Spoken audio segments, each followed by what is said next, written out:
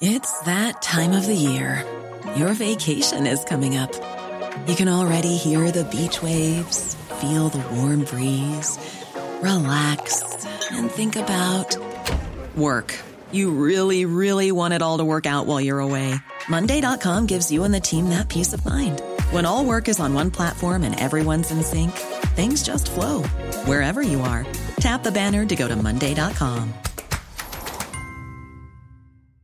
Many of us have those stubborn pounds that seem impossible to lose, no matter how good we eat or how hard we work out. My solution is PlushCare. PlushCare is a leading telehealth provider with doctors who are there for you day and night to partner with you in your weight loss journey. They can prescribe FDA-approved weight loss medications like Wegovy and Zepbound for those who qualify. Plus, they accept most insurance plans. To get started, visit plushcare.com/weightloss. That's plushcare.com/weightloss.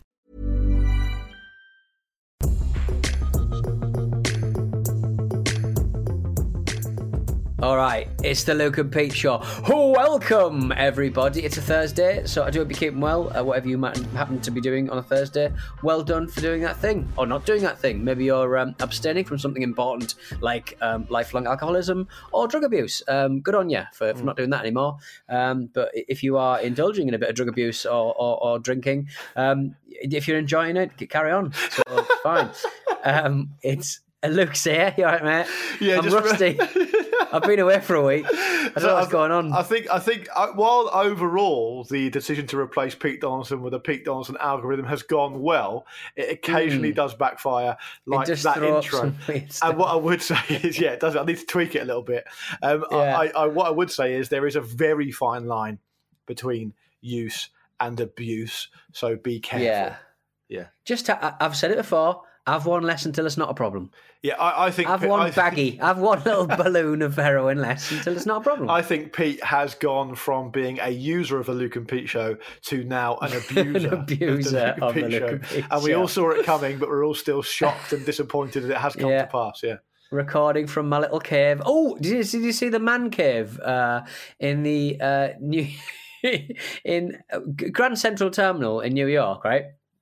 The New York City Metropolitan Transportation Authority, they suspended 3 or 4, I'm going to say, it's going to be blokes, isn't it? Railway workers. They built their own little secret man cave in an old storage room, in an old cupboard under the Grand Central Terminal. They made a little break room with a TV, a futon, a refrigerator, a microwave, an air mattress.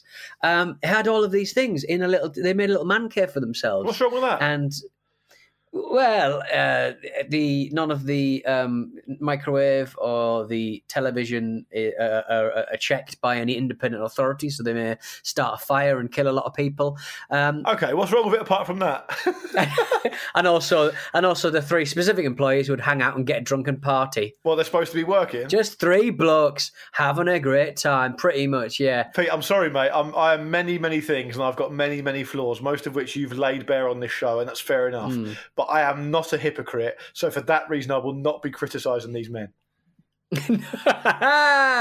Well, the fire brigade said that, I love the quote, the fire brigade considered an unmapped room for which no one appears to have the key very dangerous. No one has the key. How does anyone get in then? No one has the key. Good point. Well, some people have the key. Pete, can I just say, I worked at a supermarket for several years, and I had some exploits, not quite as involved as that, but I did have a couple of good brags, which I was able to successfully kind of carry out. One was building... So basically, at the back of the supermarket, they didn't have enough space for all the stock in the warehouse, because I think it was in the 90s, so it might not have been quite just-in-time production, which is kind of, they basically had to stock a lot of stock out back. So they bought these 2 big shipping containers, right? And so over a period of time, me and this guy called Dave, who was a bit older than me, who is now, I think, a marine biologist. He's done very well for himself. But anyway, then he was kind of working full-time at a supermarket, as was I. We, over a period of time, Pete, took a couple of big packs of toilet roll each into this shipping container until we could build up a massive kind of almost like double kind of bed thing of toilet roll. It sounds gay. Nice. It's not gay. And we used to lie down on it for breaks when we had hangovers. And every time someone walked past, Mummy and Daddy special cuddles. Yeah, every time someone walked past, we used to shout out random numbers like we were doing a stock take, and no one ever stopped us. And secondly, I am not entirely proud of this one, but at one of the supermarkets I worked at, it was massive, and no one really kept tabs on you because the shop was so big, and my job was generally just to fill up the shelves with replenish the shelves. Yeah. And I had a really bad hangover one day on a Sunday, and my shift was 10 till 4. So I came in at 10, hung up my jacket, put my badge on, went out onto the shop floor, said hello to the manager, and then went home again, came back at about 3:30 and did half an hour at the end, and no one noticed. Well, So I can't criticise these guys, can I? No, and yeah, I would. What's the is the marine biologist friend of yours now making little caves for himself, like with hiding in crabs. a big shell, hermit crabs, underneath. You know those big like massive shells that mermaids live in, probably. Yeah. And those. He does permanently have scallops on his tits. Yeah. Okay. I understand. Very interesting. So what? You can seriously, surely you can't find it within yourself to criticise these guys at the subway for doing this. Oh, it's very creative. I mean, the fact that I think the thing that will have made the authorities, they'd be most offended by it, the fact that they not only had a television in there, they'd affixed a Visa bracket to the wall to put the television onto the wall, which I think is disrespectful. How are they getting a signal? Good point. I think it's just Netflix, mate. I think it's just maybe pre-record Netflix, bit of Wi-Fi, don't know. Yeah. But they've done it out lovely, has to be said. Done it out lovely. I'll have a look at that later. By the way, have you seen that since you were away, I've launched my own political party? Oh, have you now? Good, all right. Yeah. You're going to raise your tax returns? To reclaim British values. Right, okay, yeah. just. Oh, is this the Lawrence Fox. lookalike? What was his name? Lawrence Fox. Yeah. What's he up to now? He started a political party. He says that politicians have lost touch with the people, and he wants to reclaim British values, so he's starting his own political party. Now, look, when he says that the political class have lost touch with the people, I'm sure there's merit in that argument. What I like is that he thinks that he's the person to repair that, and that he's claimed that he's received £5 million in funding so far, which to me is a stretch, because in 5 minutes I was able to look at his Patreon and see that he only had 179 patrons. So I'm not sure that if only 179 people are going to pay for a Lawrence Fox mug and early access to some of his singer-songwriter compositions, I don't know if £5 million worth are going to think about his political views and that he's the man to save the country politically. I'm just putting it out there. No, I'd never seen that guy act until I watched. It was an edition of some kind of like ITV procedural detective drama. Wasn't it Morse, like Lewis or something like that? Morse, yes. It's Lewis, right. I think, which is the follow-up to Morse. Is it? Was he Lewis? I don't know, but either way, it was. I watched a bit of that, and I'd never really seen him act before. And very ordinary. I was like, I thought he was this kind of great Hollywood kind of star, but no, just very, very ordinary, chap. He also famously said that. The thing about this, right? All these people who kind of do this type of thing, whether it be your Tommy Robinsons or whoever it may be, right? They've got, in my view, they've got appalling views, and they're abhorrent, and all the rest of it. Why are they always so stupid? Like, the thing about it is, one of the things about a hallmark of someone who's clever is that they don't pretend to know the stuff they don't know, right? So I would fall foul of that. You and I, Pete, probably aren't clever because we talk shit about stuff all the time. Clever people know what they know, and they just say they don't know about other stuff, and they're not insecure about it, right? Lawrence Fox, who wants to run a political party that's in his own image and his own words is to reclaim the politics for British people, has also said, in his opinion, it was odd, in quotes, to show a Sikh soldier in a First World War film, despite the fact that 130,000 Sikhs were in the British Army during the war. So he's not even done the most basic of research. give it a Google. I mean, just type turban war, like just anything. just have a cursory glance so nobody laughs at you. Because he had to apologise then, didn't he? He had to actually apologise for the stupid thing that he just said. It's just like, you're ridiculous. You're a ridiculous, man. I'd vote for you, Donny. I'd vote for your political Cheers, party. mate. You know, Marcus Rashford did all that stuff for kids getting their school meals.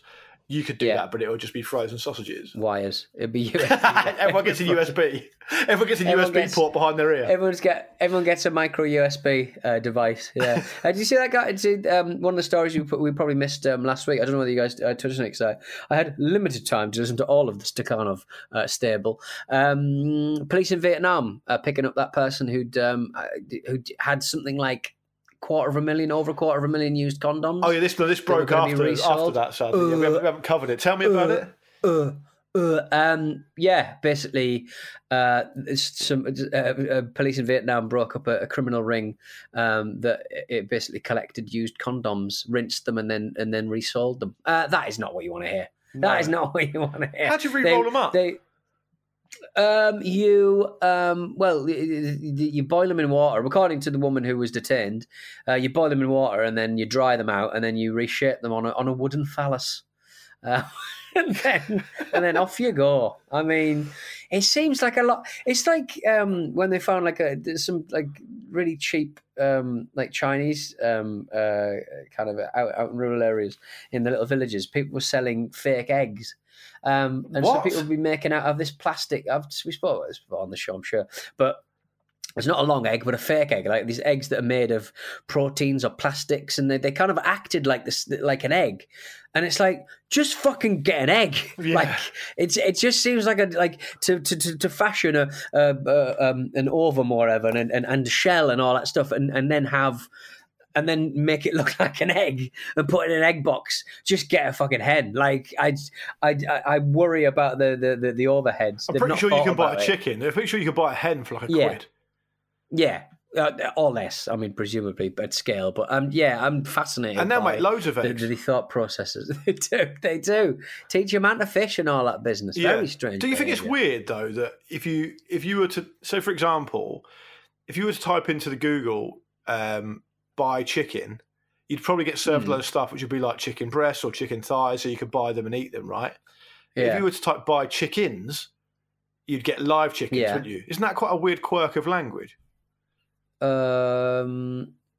Is it? I don't know. I mean, it's just how we say chicken versus chickens. No, but if you wanted to buy chicken to cook in a curry tonight, what would you type into Google if you had to buy it off the internet? You type chicken, wouldn't you? Why would I type it into Google? I mean, who types chicken into Google? Chicken the food, chickens the being. Yeah, that's what I'm saying. This is a weird thing. How come the plural of it is the live version of it? It doesn't make any sense. I'm fairly certain that, again, the Chinese, their word for meat is just pork, because they eat so much pork. Oh, really? I might be wide of the mark on that one, but I'm fairly certain I read that somewhere. And I think last year, something like a third of all of their pigs died of this swine flu. Right. And no one really talks about it because obviously, there's trade embargoes and obviously COVID has overtaken it. But the biggest, it's their main meat. It's their main meat. Yeah. Main meat. There's their main meat. And I think a third of them all died of this horrible swine flu. So get well soon, pigs. Well, they're dead. They can't get well soon. They're dead, can they? No. In many ways, though, that's what they've been bred to do, right? To die, so people can eat them. Exactly. That was very much their sad destiny. Speaking of China, I've just finished reading the book. Well, actually, I finished reading it a couple of weeks ago. Do you remember I told you? I might not have told you on the show. I was reading a book by Patrick Radden Keefe called "Say Nothing" about Northern Ireland. Oh right, yeah. And it's really interesting. It's like the story of the troubles through like a couple of different families, and it's really interesting. So I carried on because what happened was I listened to Wind of Change, which is a podcast series he presented, which is brilliant. So. Exactly. I know what you mean. Then I read, so then I found this book, Say Nothing, which I think won a couple of awards, which is really, really interesting. And then I read a book of his called The Snakehead, which is about the kind of, it's not trafficking because the people involved wanted to do it. It's like human basically it's like illegal immigration of Chinese people to America throughout the 80s and 90s. And how it was done by these people called snakeheads, who were these organisers in like places like Chinatown, New York City, who would organise for people to travel from China to the US. And it's absolutely fascinating, like really, really interesting how what the culture's like and how Chinatown operates, and lots of different kind of organised crime involved, but also just people trying to make a new start for themselves and get a better life and all the rest of it. It's honestly really fascinating. It's called The Snakehead by Patrick Radden Keefe. I would recommend it if you haven't looked at it. Pete, you'd bloody love it. No, that sounds absolutely fascinating. And are you going to pass it on when you finish? I have finished. I will pass it on. No, I don't read on the Sweet. Kindle. I read on the old paper. The problem I find with the Kindle is you can't show off to people about the books you're reading. So what's the point of that? Well, just walk up and down the tube carriage waving it around. Yeah, I should do in massive font. Imagine if someone was doing like a piece for BBC News or something, or Sky News, and instead of like a book and like loads of bookshelves of like books, you just had one Kindle in the middle of loads of empty bookshelves. All you need, mate. All you need. There's no point chucking a Kindle under your wing and walking through central London, is there? You can't show off doing that. But you know what? Speaking of that, I can't quite remember what band it was, so I don't want to libel anyone, but not that it's probably libelous anyway. But I remember being at a nightclub a club night in central London maybe 15 years ago. Do you remember that club night, Frog? Yes. Was that Camden Frog? No, it was in, I want to say, I think it was Me Fiddler or The Astoria or something. Me Fiddler, right. Yeah, and for those who are unaware of Frog, which will probably be most of you, in central London, I think it was a Friday night, they would have this night called Frog, quite a big venue, maybe 1,000 people or whatever, and it'll be, they'd play like indie music and stuff, but at midnight, a band would come on and they'd normally be pretty good and you'd never know who it's going to be, right? So sometimes the Lilies. No, sometimes it was like a really big band. Like sometimes it would be like someone big, and and a lot of other bands used to go there. And I remember seeing a guy from one of those bands around that time, I forget who it was now, who was very pretentious and was sat in the nightclub at the bar reading a Penguin classic, like something like reading like Edgar Allan Poe or something. Yeah. And it was just, I remember even at the time thinking, even for me, that is horrifically pretentious. You've definitely taken a misstep there, haven't you, buddy? Wouldn't work though, but what I'm trying to say, if he was on a Kindle, would it be a different experience? Probably not. He'd still be a bellend, but the point stands. I used to spend a lot of time in Infinity Club at Madame George. Not Madame George's. It was the thing that would change to it. White Heat. Do you remember that? Yeah, I do. Madame George's Infinity Club. Yeah. Used to spend a lot of time following the man who was he was the drummer at the Pipettes. And Jolene. And Jing Gang Gong. Yeah, Jolene. And we see him every now and again. And the sort of people you think are cool at the time, then you look back and say, was everyone cool? They probably weren't, were they? Nah. That was a very uncool time looking back on it, wasn't it? Yes, and Indie Landfill, innit, mate? Yeah. Indie Landfill, the lashback starts here. Everything was shit in the 90s. Do people call it a lashback? I'm calling it a lashback. Oh, I read something on, I think it was on Vice the other day, about 20 landfill indie bands or something, and I was genuinely upset about a couple of them. I thought a couple of them, that is poor by you to call them landfill indie. You can't say Good Shoes, fuck off. You can't say the Future Heads are Maximo landfill Park, indie. fuck off. Yeah, exactly, bullshit, absolute bullshit. Yeah. But then everyone shared it though, didn't they? And then at the end, someone put it on Spotify, the playlist. The Vice one. That writer, he's getting a little bit more in his paycheck this week. They always win, don't they, Vice? At the end of the day, they always win, unless, of course, it's to do with the treatment of their employees. Let's move on to... mate. No, they still win. Okay, yeah, sorry. They still win. Yeah, that's true. The employees don't win. No, that's true. Particularly if they're women. If you want to go back to COVID, which I presume you do, Pete, because everything goes back to COVID at the end of the day, have you seen that dogs can now sniff it out? Oh, so exciting. 99% accuracy? I've read close to 100% accuracy. I suppose 99% is close to 100%. Well, that's 99. You've exposed my maths. Yeah. Incredible. Is a couple of little dogs. It's Denmark, isn't it? Is it Denmark? Finland, I think. Finland. Yeah.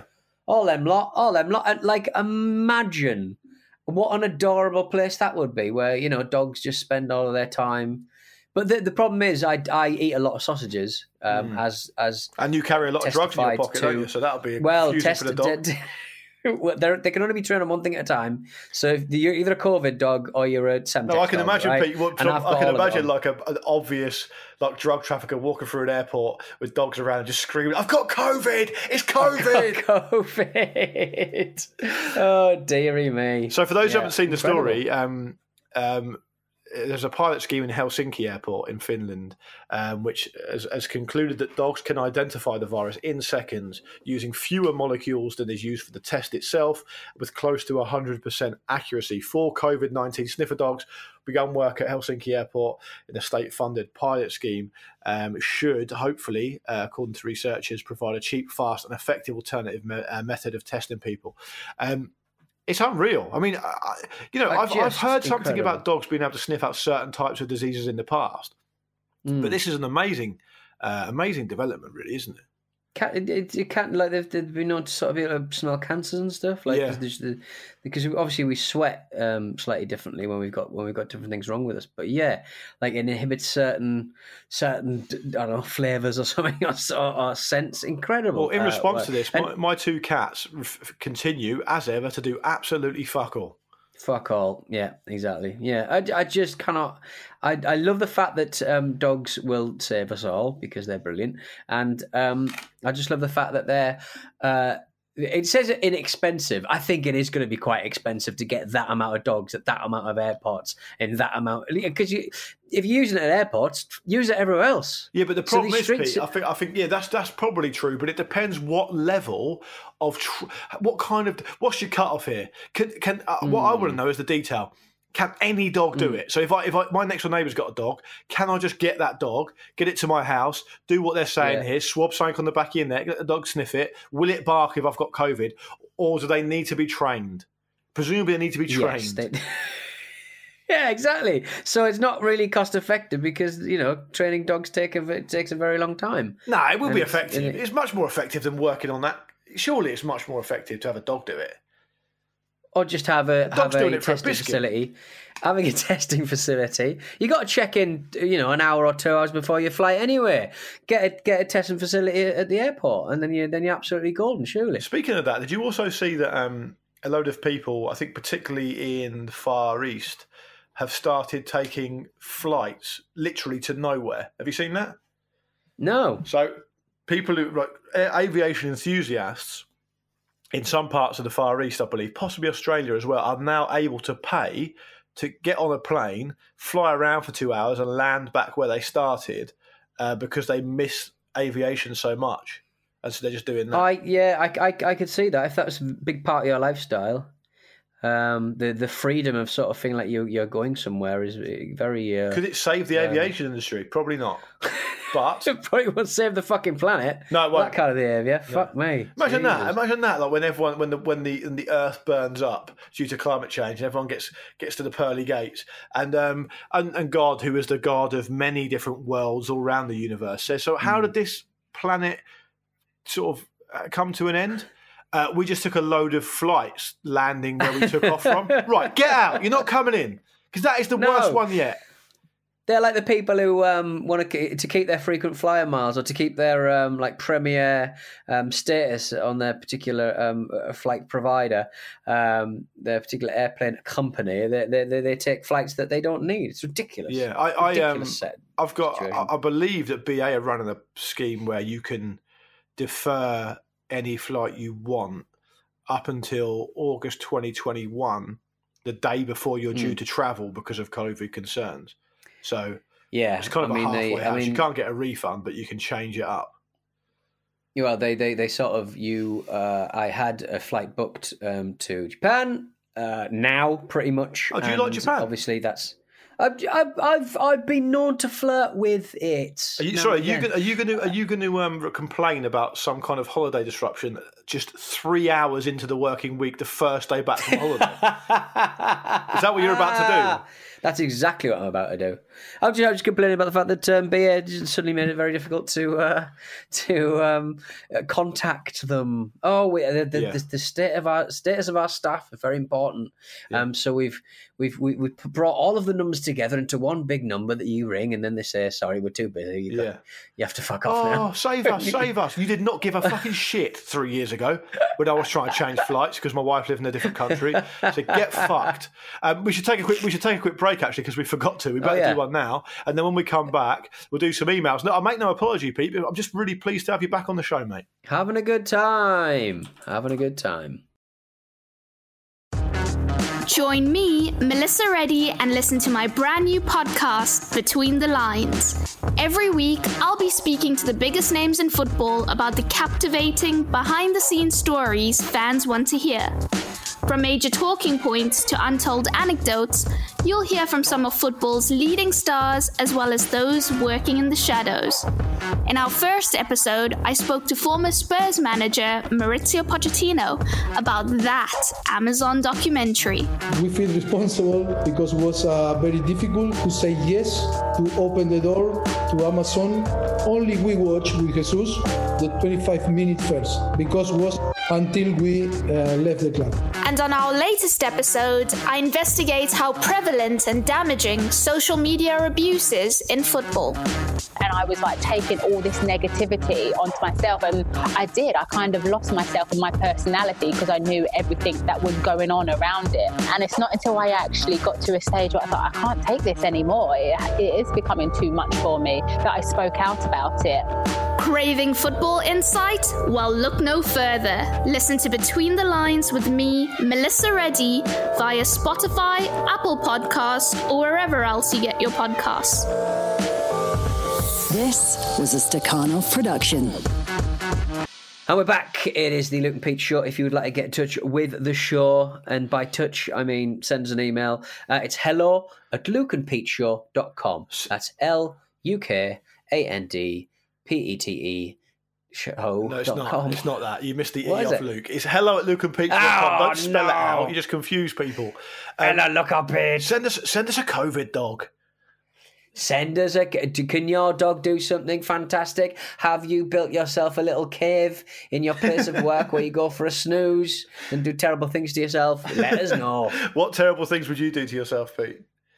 I think we all know. Bryn has got in touch. Hello, Bryn. Currently listening to the latest episode of the Jim and Luke Show, R.I.P. Pete. Luke casually just used the term meat raffle in conversations surrounding a pub in Portsmouth. I absolutely need more information. For context, I'm a resident of Washington, D.C., and I'm not particularly well-versed in some of the more niche oddities from across the pond.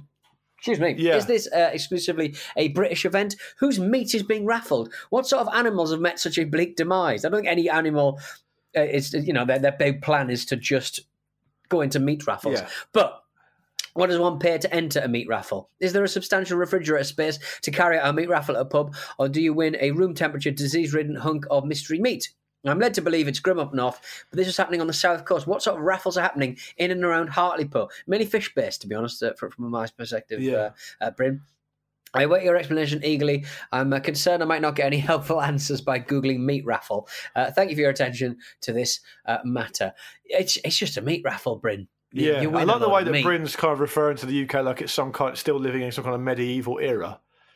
Like, basically, for those of you who don't know what a meat raffle is, which could be anyone listening outside the UK, I suppose, is that it's traditional for people to go to the pub on a Sunday here, or it always was, and you'd have a couple of pints before your Sunday lunch or whatever, because it'd be a local pub at the end of your street. So the meat raffle was literally be like a raffle where you buy a ticket and there's lots of different joints of meat you can win, and then if you win one of them, you get to take it home and cook it for your Sunday dinner. That's the idea.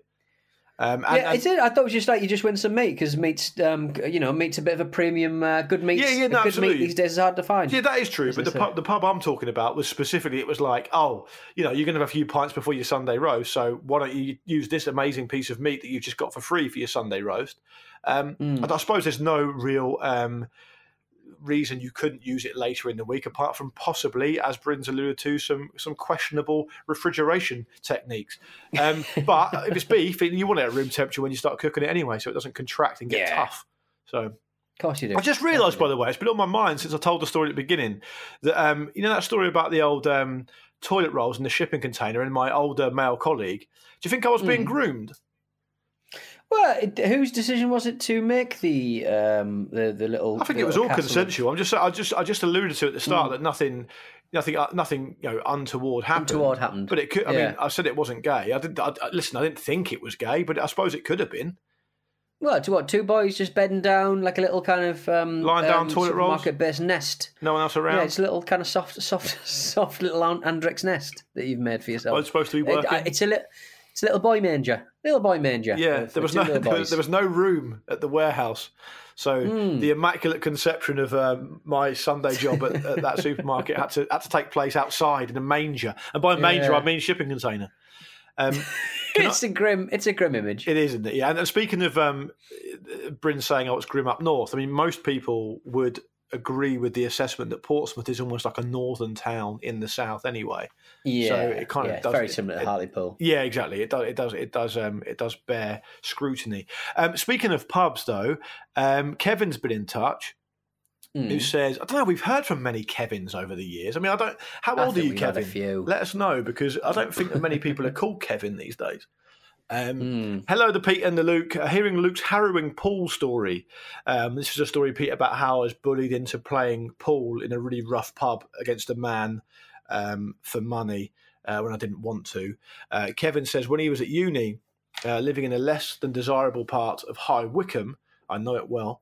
My housemates and I set out to find a place to watch some football. It was the World Cup playoffs, and Ireland were playing France. Yes, that game. I guess he's referring to the Thierry Henry handball. Being Irish, said Kevin, I was intent on witnessing our big moment. I can't remember why, but our usual spots weren't showing the game. So quickly running out of options, we ended up in the White Horse, one of Britain's premier strip pubs. I know the White Horse well because it does live gigs as well. And I used to manage a band that were from High Wycombe, and we went there a few times. The White Horse in Wycombe is famous for a variety of reasons, says Kevin. The Kings of Leon played their first UK gig there and rate it among their favourite ever shows. Closer to reality, though, it was featured in the classic 2000s style documentary Britain's Toughest Pubs. That is a great documentary series, that. Yeah. I've included the link where you can hear the landlord, Paul, showcasing his pride and joy. Highlights including his perverted dog, the bathroom facilities including an invisible toilet seat and invisible toilet rolls thoughtfully installed for the loyal clientele. The only TV in the place was effectively a bench against a wall with the screen on either side of the room with a pool table in between. Settling into a nervous game, only one goal down from the first leg, I watched the game with gritted teeth and an overpowering anxiety. Ireland took the lead in the first half, ratcheting up the tension. But deep into the second half, a sinewy, tattooed figure made his way over to us, and after a few minutes of extremely awkward conversation, he insisted one of us play pool with him. All of us ignored this request, but undeterred, he walked up to me, jabbed me in the chest and said, "Give me a fucking game of pool, Paddy." Naturally, I complied. He had no coins, so of course I paid. I was forced to play while Thierry Henry handled France into the World Cup. Any delay in taking my shots when the shot went close, any inclination I wasn't trying, or a sign of discontent were met with gruff warnings to crack on and concentrate.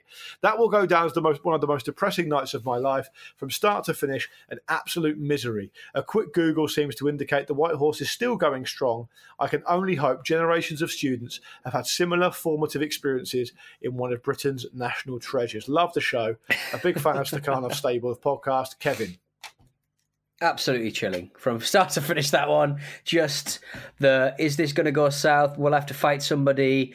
I don't really want to watch pool, and also my football team playing. Just horrific. I've never once experienced the atmosphere of tension and aggressiveness and machismo that you get in most provincial pubs, or you used to at least, on a weekend night.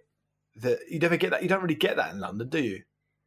There's a few pubs around Wembley way, but that is Wembley. It's way out there. Yeah, yes. People at Wembley, Holloway Road used to be a bit spicy. Yeah, but I don't think it's. I agree. I used to spend a bit of time on Holloway Road, but I don't think it's the same way. I think there's something about a provincial town. I don't mean to be dismissive or patronising about it. I spent the first 24 years of my life in such a town and used to go to the pubs all the time. I'm not saying I'm above it or whatever. I'm just saying the tension and the atmosphere that you tend to get used to when you don't know any different doesn't appear to exist as consistently in pubs in London for some reason. No, because... I think because a lot of people in London, a lot of naughty boys go around tooled up. So if there are certain you're not the biggest fish in the pond, basically, when you're in London. Well, certainly in my hometown, if you're in a rough pub, if you're in any pub in Hartlepool, there are certain people on a Friday or a Saturday night. Their evening isn't complete until they've had a fight, a kebab, and a lot of drink, and that is their night. You know, they're up for it. They're doing coke. They want to fight, and that's kind of their thing. But in London, in the inner cities, in your big Birminghams and your Manchesters, you might run into someone who's a little bit more stabby than you are. You just wanted to fight. They wanted a little stab, and you're in trouble. So that's how we met, isn't it? You people a bit more. Yeah, I brought a gun to a knife fight. Exactly. And we came for a shootout. Friends. Came for a shootout. Nice. All right, Pete. I think that's about as much as we've got time for this week. I know, right? We've run out again. I hope people have well, time flies when you're having fun, and I hope people have a lovely weekend. Lovely. We'll be back on Monday, of course. Do stay locked on to the Luke and Pete Show, as people used to say in 90s radio shows. hello@lukeandpeteshow.com is the email address. Subscribe to us wherever you get your pods to make sure you don't miss an episode. I'm saying that in case you've just poked your head in for the first time. You're very welcome. It's a broad church. Get in touch. Let us know how you're getting on. Let us know anything you want us to talk about on the show. We'll be back on Monday. Say goodbye, Pete Donaldson. Keep it locked. And goodbye from me as well.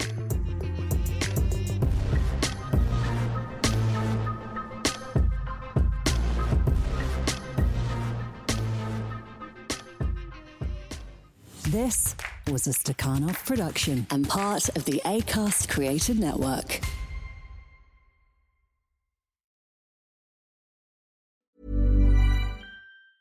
Planning for your next trip?